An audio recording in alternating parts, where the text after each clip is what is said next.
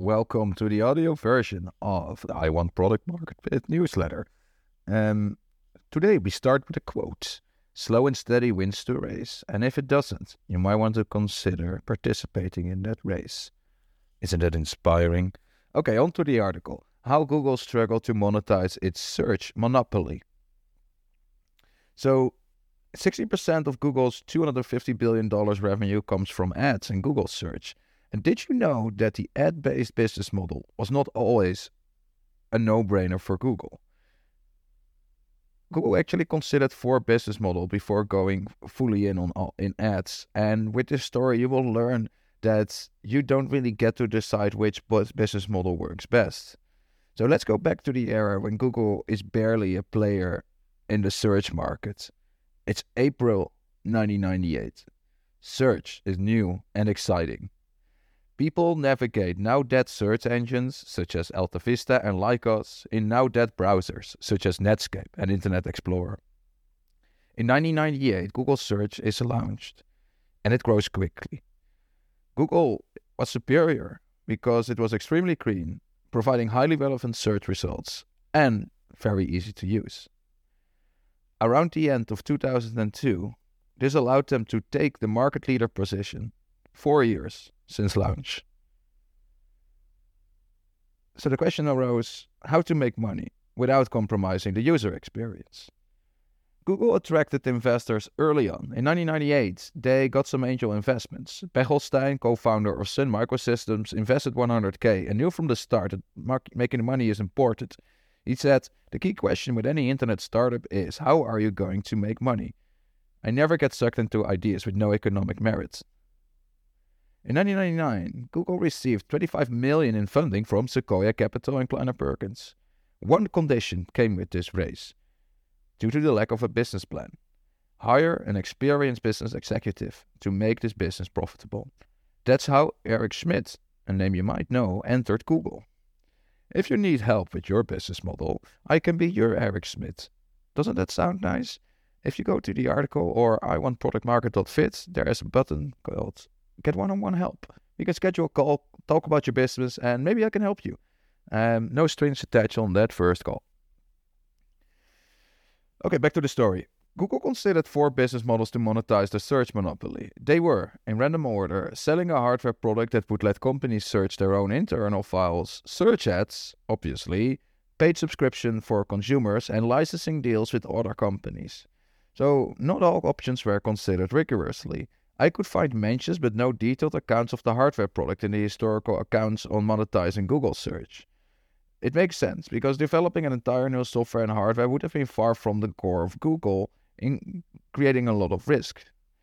So everyone at Google knew that their market dominance was due to excellent search results in a non-distracting experience, and therefore Larry and Sergey were very much against ads, so much they published a paper on it.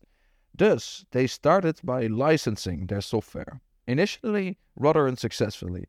Only Netscape and Red Hat said yes. Google didn't have a sales force, and that really hindered their sales success because it was a tech company, so they needed to learn that. Meanwhile, there was competition with sales forces, such as search provider Inktomi. They serve big tech companies like Microsoft and Amazon in search. But after a rough start, licensing deals went up. In 2000, Yahoo made a deal with Google to do their search until 2004. AOL followed in 2002, which lasted until 2015. That's very recent. And also, a $100 million deal was made with Ask Jeeves. So Sergey Brin looked at these deals and saw that as confirmation of Google's business strategy. That's not the end of the story, we all know that. During my research for this article, I was surprised to find a subscription model among the options. Are the end users willing to pay for Google search? We are not really used to paying, but Google really considered this, and they had some evidence for this, because every now and then they would get fan mail, like a check or cash in it. Marissa Mayer, one of the early employees of Google, who later became the CEO of Yahoo, said that people would say, yeah, your search engine is so good and you're not making any money and we just wanted to pay you. They wondered at Google, what if we charge $20 per year per user? But they only asked that themselves for a brief moment, because afterwards They asked, what if we can earn 1 cent per search via the ads? And with some napkin math, Marissa tells us that ads could out-earn the subscription model by a factor of 5. It wasn't a hard decision in the end. And monetizing search with ads also, it worked for SGs, Yahoo, and Overture. Market leader Yahoo made almost 600 million profit in 1999, and with the vast majority coming from advertising. So with more and more arrows pointing towards ads, Google considered working with or acquiring Overture, which provided search ads to AOL at the time. In the end, they knew how they could build it better than Overture, so they did it themselves. They said, the free search results should be separate from the paid results. We should only serve relevant ads, and ads that don't get clicked on should disappear. Fast forward a little bit, Google launched AdWords in October 2000. At this point, Google ran 2 business models at the same time, licensing deals and ads. And licensing deals already got some big tickets in, so all eyes were also on the ads. In the first year, Google Ads raked in $70 million. It wasn't perfect, but they continuously made improvements. So initially, the first advertisers, they were manually contracted, and later they added self-sign-up, which contributed to their growth.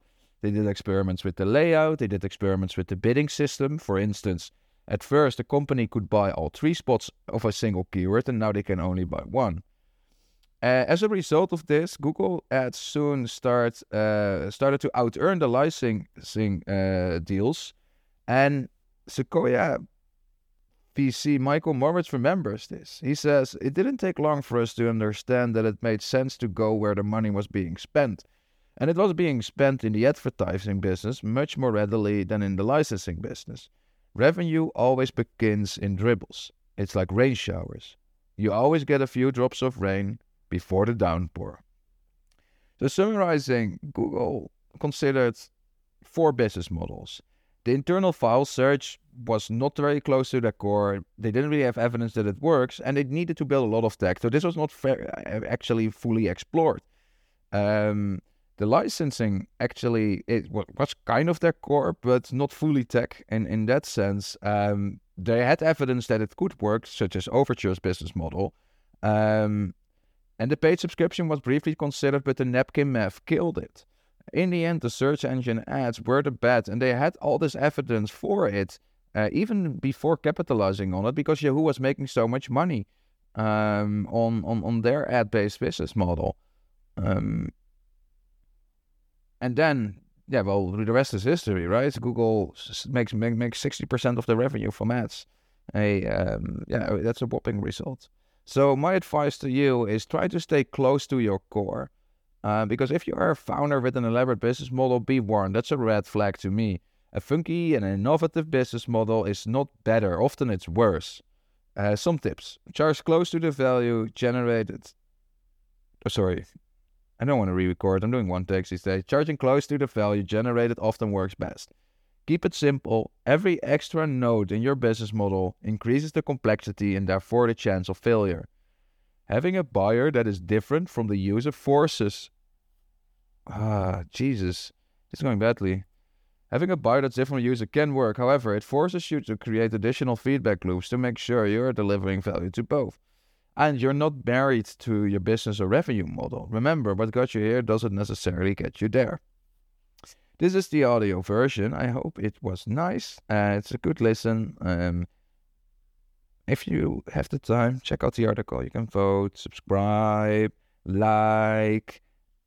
To all the people listening in their podcast apps, you're the best. You're among the 6%, and that number is growing every day. Maybe we'll get to 50-50 at some point. And to all the browser listeners, I'm not hating on you. I love you guys. All right, this was Jeroen. See you.